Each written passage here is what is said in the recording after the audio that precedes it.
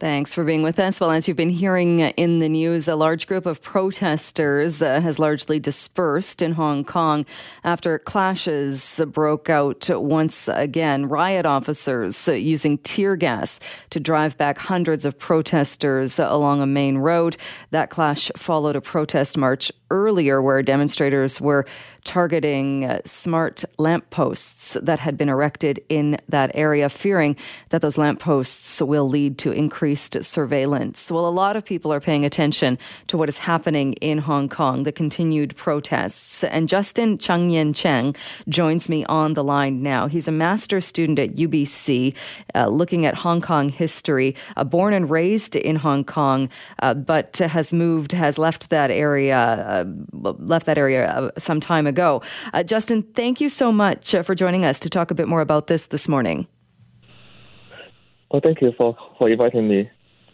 You study at UBC, as I mentioned. You joined the UBC, a Hong Kong Studies initiative, to help organizing with events and such here. Why is it important to you as far as watching what's happening in Hong Kong and keeping up with what is happening in Hong Kong right now?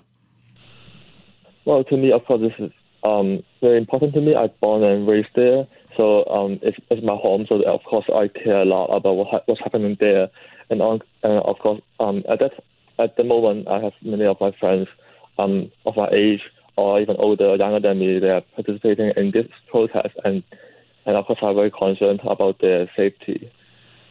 Have you been able to reach them or speak with them?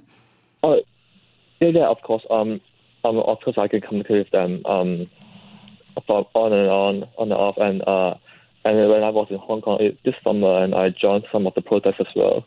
So I kind of know what's happening there. So I knew the situation, so I am worried about them. What was it like when you joined the protests? Of course, there are a lot of peaceful protests, and of course there are some clashes between the police and the protesters from time to time, as you can see from a lot of media coverage. But I would say that it really depends on what's your take or your capacity.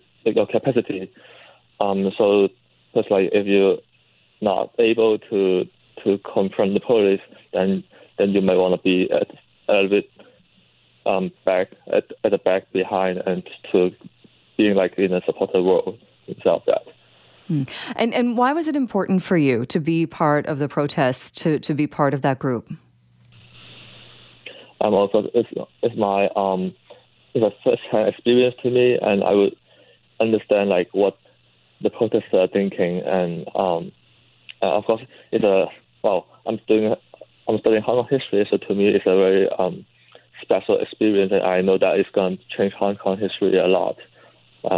So I feel that I had to be there and see what's happening and feel it. And are you concerned, or how fearful are you that things will change in Hong Kong? Or change, I suppose, for the reason for the protests is the fear that they will change for the worse. Well, of course, I mean, no one can tell what the government is thinking, because we have been protesting for over 2 months, but the government did not really respond to the 5 demands, and we have the central government at the back and trying to. I don't know how they will do the protest though, but I can't tell if it's going to be better or worse. But I think as I said, Hong Kong cannot return to what it was before this summer. And when you say it can't return to what it was before the summer, what do you mean by that? I mean, the police brutality in Hong Kong happening right now is changed a lot. It's changed people's feeling or the trust, confidence towards the police and also to the government, and it also shows us that through a lot of peaceful protests we can't get what we want. So that's why many protesters have become more violent, and so I think even though if the demands are satisfied or not, the Hong Kong people with their trust, their confidence to the government and the system it's going to change a lot.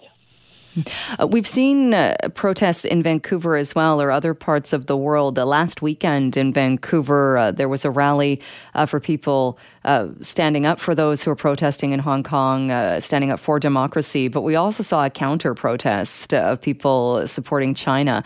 What's your take on the fact that we're even seeing those counter-protests in Vancouver? Yeah, actually, I was there that day, and I saw that people from both sides they have a little bit of commentation, like by singing each of the different anthems. Like one side singing the PRC's different anthem, and another side singing "O Canada," and they are shouting slogans over each other. I feel like actually it's totally fine to have different views on the protest, but I think it's not really good to have them at the same location at the same time, because they have different views. So it's going to be intensify the situation. So I think there should be a more peaceful way, or like a more there should be a more peaceful way to have both sides protest. But yeah. All right. And will you continue? I mentioned off the top that you joined the UBC Hong Kong Studies Initiative as far as organizing events and talks and such. Will you continue to do that? Yeah, of course. I think it's very meaningful to promote or introduce Hong Kong's studies and Hong Kong situation to the Canadians here, and by inviting scholars and speakers and holding different kinds of events. Because like we have a lot of immigrants from Hong Kong, and we have many Canadians having Hong Kong heritage. So I think it's very important for them, and also it's important for other local people that to learn about Hong Kong, like, in which also at the same time there are over like 300,000 of Canadians living in Hong Kong. So actually, the linkage between Hong Kong and Canada is such close, and so I think it's important to introduce Hong Kong to them, to Canada. All right, definitely. Justin, we will leave it there, but thank you so much for taking some time to talk with us this morning. I really appreciate it. Thank you. Well, we tend to be a bit of a throwaway society, don't we? We use things once or twice. So we buy new clothes. We buy new things when we want them. The appliances we use.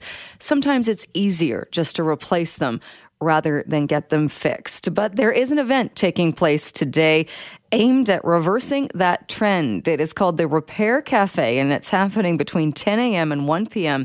at the Hillcrest Centre. And joining me to talk a little bit more about this is Dan Withers, who is a co-founder of the MetroVan Repair Cafes. Dan, thank you so much for being with us. Hey, thanks for having me. So what exactly is going to be happening today? Yeah, so at the Repair Cafe today, you'll see a bunch of volunteers there ready to fix your stuff, and that's pretty much anything. So anything you can carry, pretty much, we'll try to repair. We have people that have skills in textiles, electronics, small appliances, jewelry. I think we even have someone that can fix and tune up some stringed instruments today as well. And where do you find the volunteers? From actually all over the place. We do a lot of promotion online, like on Facebook and Twitter. We've reached out to a lot of community centers and trying to find those people with repair expertise that are trying to get them out of the woodwork, which is sometimes pretty difficult. I can imagine, yeah. That's a pretty wide range of things. Is there one particular area that you see people bring in more of, say appliances, or you mentioned jewelry? Is there something that kind of is the more common thing that people will get fixed? Yeah, we definitely see stuff from all over the place, but definitely our textiles and our small appliances are probably the busiest. Okay, interesting. So do people bring clothing in to get it repaired? Yeah, that's right. Usually like just getting something mended, something with a hole or a tear, darning socks, that kind of stuff. And why is it important to you, or how did you get involved in doing this and trying to reverse our throwaway culture? Yeah, I guess I was at a stage in life where I was looking to spend a bit more of my time and energy having a more positive impact on the people around me. So I found these repair events and I started volunteering. I'm actually an electrical engineer by training. So I was for the last year, I've been volunteering fixing small appliances and electronics, and really just fell in love with the whole movement and the whole idea. Get to build community, be face to face across the table with people. You get to problem solve, learn new things, share some knowledge, and hopefully at the end it's all better for the planet and better for our communities. Have you ever had someone bring in something that you've tried to repair and you just couldn't do it? Yeah, definitely. That happens quite often. And it's kind of a nice point, I guess, in the repair cafes is it's still another point of education that we can show people that there's lots of things that can't be repaired, and some of the reasons are actually systemic. So looking at whether spare parts are available, whether things are made to be repaired or not. So we really try to educate the visitors, and hopefully we spur them towards looking at their buying choices and hopefully putting pressure on manufacturers to make stuff more repairable. And I would imagine then does it go to the next part? Then say if somebody brings in an appliance that can't be fixed, then is the next step is then at least to try and recycle it? Yeah, that's right. So we have electro-recycle usually on site, and they actually will be there today at Hillcrest. So if we don't have, if you can't get your appliance repaired, then we do have options for recycling it. And if people are bringing in those, say, bikes with a broken chain, are there chains there, or how do you have parts and things on site to help repair? We would love to. Definitely, there's so many materials that we could have on hand for every kind of different repair.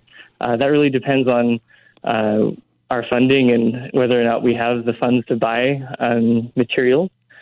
We do have some very basic stuff like glues and different kinds of adhesives, some electronic components.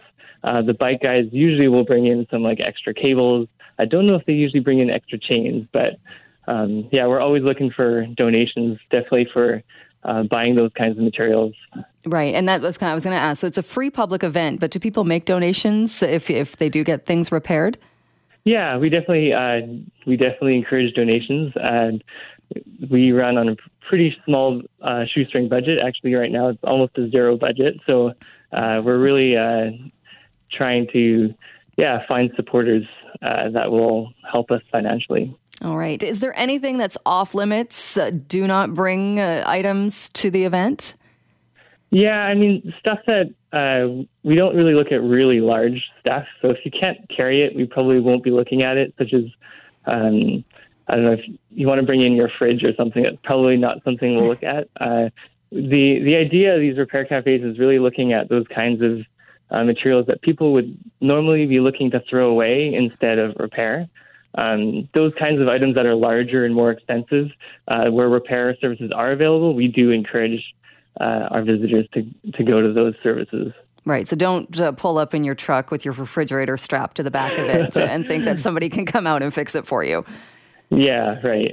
All right. Anything bizarre? I'm thinking like a VCR or things like that seem out of date. Do people still bring in those types of things?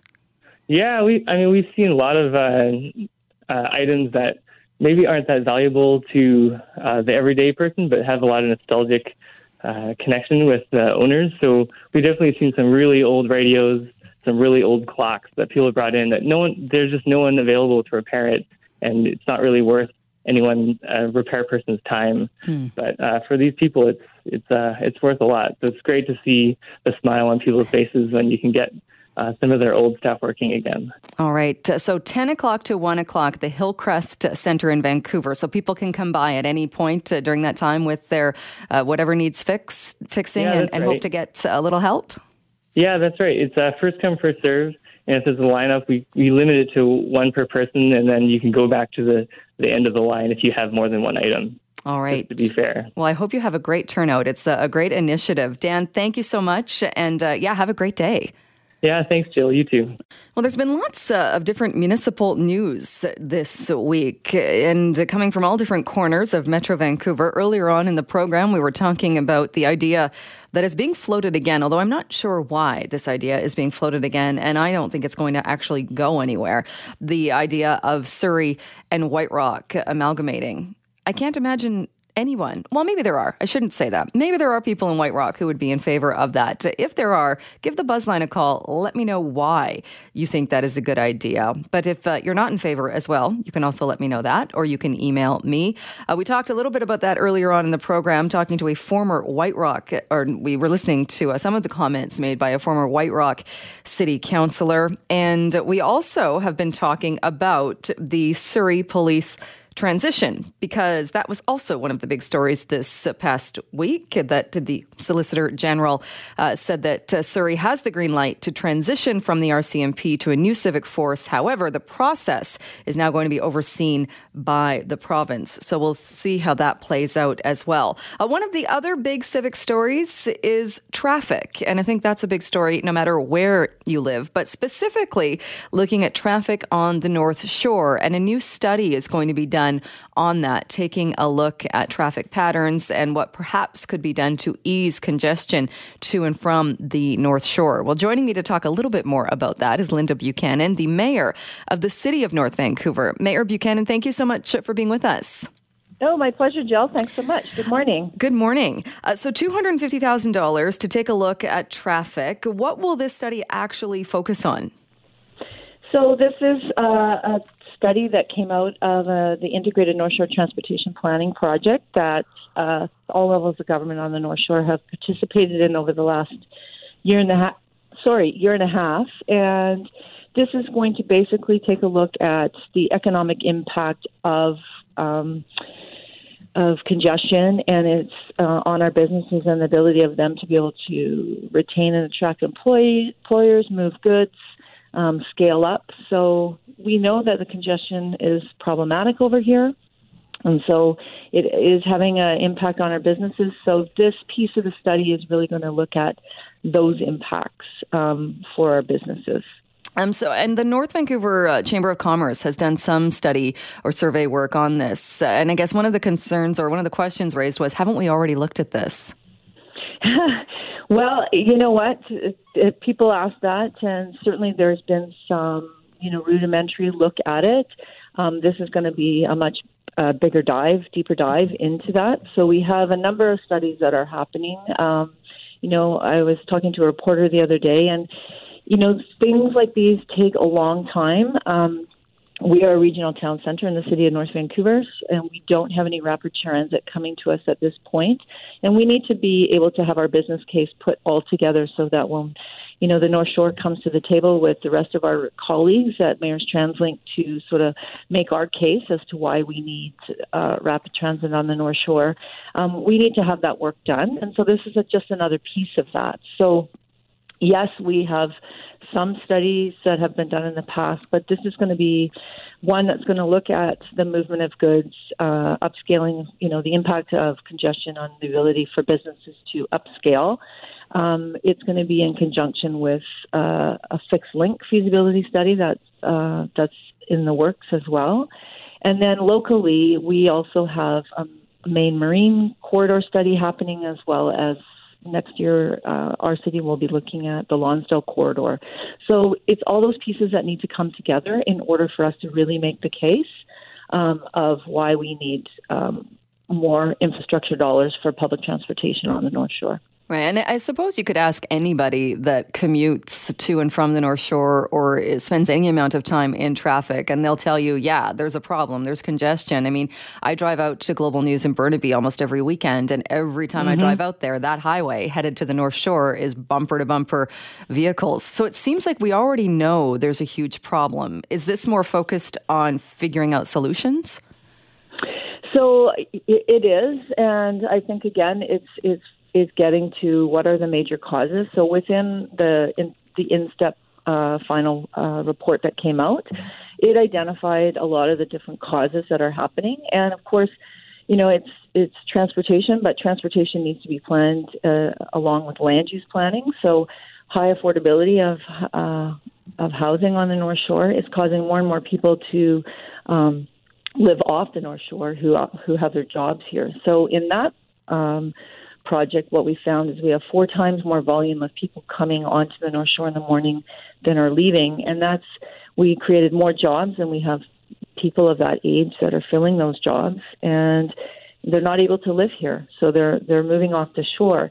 And when they're moving east, there aren't great public transportation options for people to get to the North Shore from the east side of the region.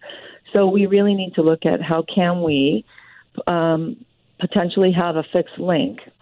We're not getting a new bridge. We've been told that. If you provide more road capacity, it doesn't improve. It actually induces demand, and you actually end up with more congestion. So what are the viable options that we need to provide to get people to already built-out regional transportation hubs that can get them to the North Shore in a much more efficient manner that's competitive with being in an automobile or on the road. The other is just it's also about freeing up roads capacity for people who absolutely have to drive, and then that our goods movement is able to move. The North Shore is home to the North Shore trade area. So we have lots of the federal port businesses that are on the North Shore. They need to be able to move their goods. So if we can find ways for people to have alternative choices to be able to get to the North Shore through public transportation, it frees up that road capacity for those businesses to be able to move their goods. And it's also for our businesses to be able to retain and attract employees to their businesses, because that's a huge frustration, which has a huge economic impact on our area if our businesses aren't able to have the employees that they need to do the jobs in order to make those businesses viable. Right. Yeah. If you don't know if it's going to take you 20 minutes or an hour and a half to get to work, that's a tough one. When you talk about when you talk about a fixed link, though, are you talking about a rapid transit bridge? Because, like you said, if we're not putting another bridge linking the North Shore as it is right now, rapid transit, you can't time it because you don't know what the traffic's going to be like on either of the bridges. So would it be a transit bridge? Well, that's one of the things they're going to look at. So that's the feasibility. The fixed link feasibility study is looking at what is the viability of being able to put some form of rapid transit extension of rapid transit to the North Shore, where it would start, where it would end, and Vancouver is on board with that study as well. And then this part of the study, these dollars that we were announced that we're thrilled that the federal government has put dollars into this is to really look at if that was to be viable and move forward, what then is the economic impact of having that available, and how will that support our business community in being able to upskill more, be able to attract the employees that they need, for the trade area to be able to move their goods more efficiently. Because right now, as you said, there's no predictability in terms of the time and so that has a huge impact on that in those businesses being able to be sustainable and viable if they can't predict the movement of their goods or their employees being able to get to work. So it's problematic. And so it seems like this is the first stage, but then say it did suggest that, yes, a fixed link transit bridge is the way to go. Do you see the next hurdle then, or the next challenge is funding? Because that's going to come with a hefty price tag. Absolutely. So as I said earlier, these are the initial stages of really putting the pieces together, really making, getting the deeper dive analysis of how it's impacting, what would be needed, and what would be the dollars that we'd be looking at for next. So really pulling together all the pieces to create that business case. So when we as mayors have to go up against, regional transportation is planned regionally, we have to create the business cases. We have to put that forward to our colleagues and to the other levels of government who would be helping to fund these. These are billion-dollar, multi-million, billion-dollar projects. They take decades, if not more, to plan and to pull those pieces together. So we need to have our homework done, our business case done, so that we can show that the North Shore is absolutely needed in terms of investments for public transportation, and we want to have that work done and be ready for when we need to be putting that forward to the rest of the region to say it's the North Shore's time. We need investment, and we need to be able to move people and goods much more efficiently to, through, and from the North Shore. Right. Do you feel like the North Shore kind of gets overlooked in that we focus so much on Surrey, rapid transit, on the Broadway corridor, and other areas? I wouldn't say we've been overlooked. I think in the past, previous mayors, councils have done an amazing job in terms of, we come there with our regional hats on. We have to look regionally. When you look at the amount of growth that's happening south of the Fraser, the plans that have been put in place prior with prior TransLink mayors councils, that's been appropriate. I would say now, though, that the North Shore, it's our time. We've done the work. We've put, the Integrated North Shore Transportation Planning Project, put together 13 recommendations. Studying the fixed link and movement of goods was one of those recommendations. So, again, we're doing our homework to put that business case together, and I would just say now is our time that we need to have that investment. And so we're doing our homework to make sure that we can hopefully get those dollars we need to have that investment. All right. We will leave it there. Mayor Buchanan, thank you so much for your time today. Appreciate it. Thank you so much. Have a fabulous day. Well, if you have spent any time on Granville Island, you know it is a unique part of Vancouver, especially busy this time of year. But there is a new governing body that is coming into govern Granville Island. It is the new Granville Island Council. And we are joined now by Dale McClanaghan, a former chair of the Granville Island Trust, and will be a new member of the new council. Dale, thank you so much for being with us this morning. Thank you, Jill. Sorry, that was a very wordy way of saying that there's going to be a new council. How will this be different as far as governing Granville Island compared to how it's been done in the past? Well, up until now, the trust has been an advisory board, and this new board is, I would say, community-based and has more decision-making power to help influence the direction of the island. There's been some concern raised by artists and business owners on the island that they aren't represented on this new council. How do you address those concerns? Well, I've looked at the resumes of my fellow council members, and it looks to me like it's representative. But if we do have gaps around artisans or crafts people, there's ways to fill those gaps. I think that whenever we've gone through these kind of changes, and overarching this is implementing the 2040 strategy that Dr. Stevenson initiated. So I think that we've got a good group. We'll see how we work together, and we'll be very alive to various constituencies which may be missing or underrepresented. What was the process, or do you know how were people chosen to be on the council? Well, it's Canada. It was long and detailed. The 2040 recommendation suggested this particular governance model, and there was a request for proposals. I filled one out. It was only 8 or 10 pages, and I think we had over 30 applicants, and there was a nominating committee, including a former trust person and some other folks involved in the last phase of planning. And the recommendations were then put forward to the minister's office, who made the appointments. All right. So talk a little bit about this. You mentioned that it's more, I suppose, hands-on governing. So will this council then be able to make decisions? And some of the things I think that have been raised already are things like if Granville Island was to go car-free, or if there were other major changes to it, it would be this body that now decides that? Yep, absolutely. So on the tedious side, there'll be a 5-year plan. There'll be an operating plan, and we'll help pick the new general manager. And so we go down to those operational levels. That'll be very much the basis for debate. And the template, the goal that we're looking for is laid out well within the 2040 document. But the feeling and the objective of this is to keep and reinforce that original vision of the island, which is not to be dominated by rules and standardization, but to be that unique place, which is what attracts folks.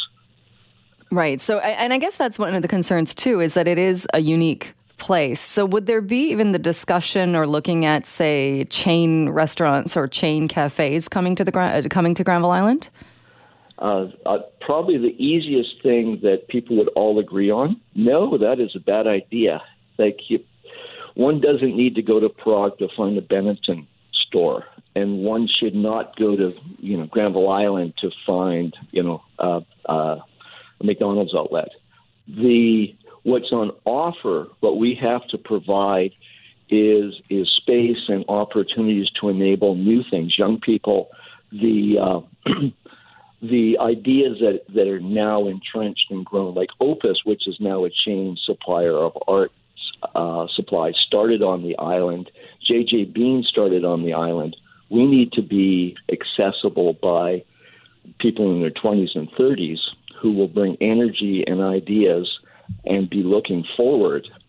That's the opportunity that the council has to be able to help enable. And what about the idea of, and I think this was floated in the 2040 plan as well, of it going car-free or partially car-free? That's a perpetual debate, and I think we're moving in the direction to being less reliant on the car.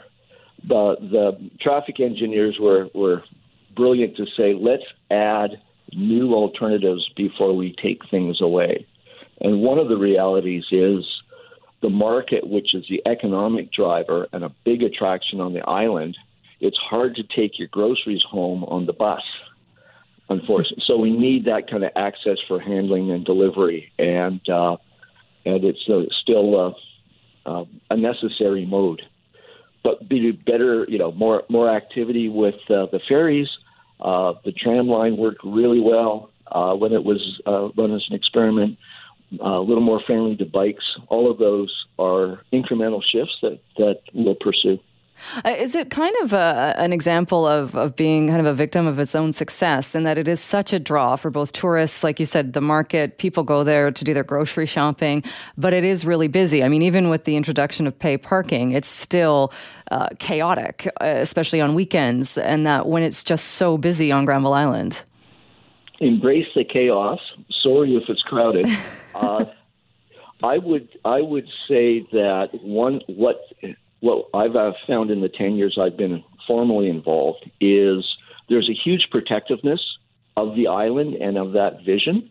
And so part of what the council can do is show progress and reassure people that we understand the vision and that the changes that we're making are consistent with those principles. And I think that will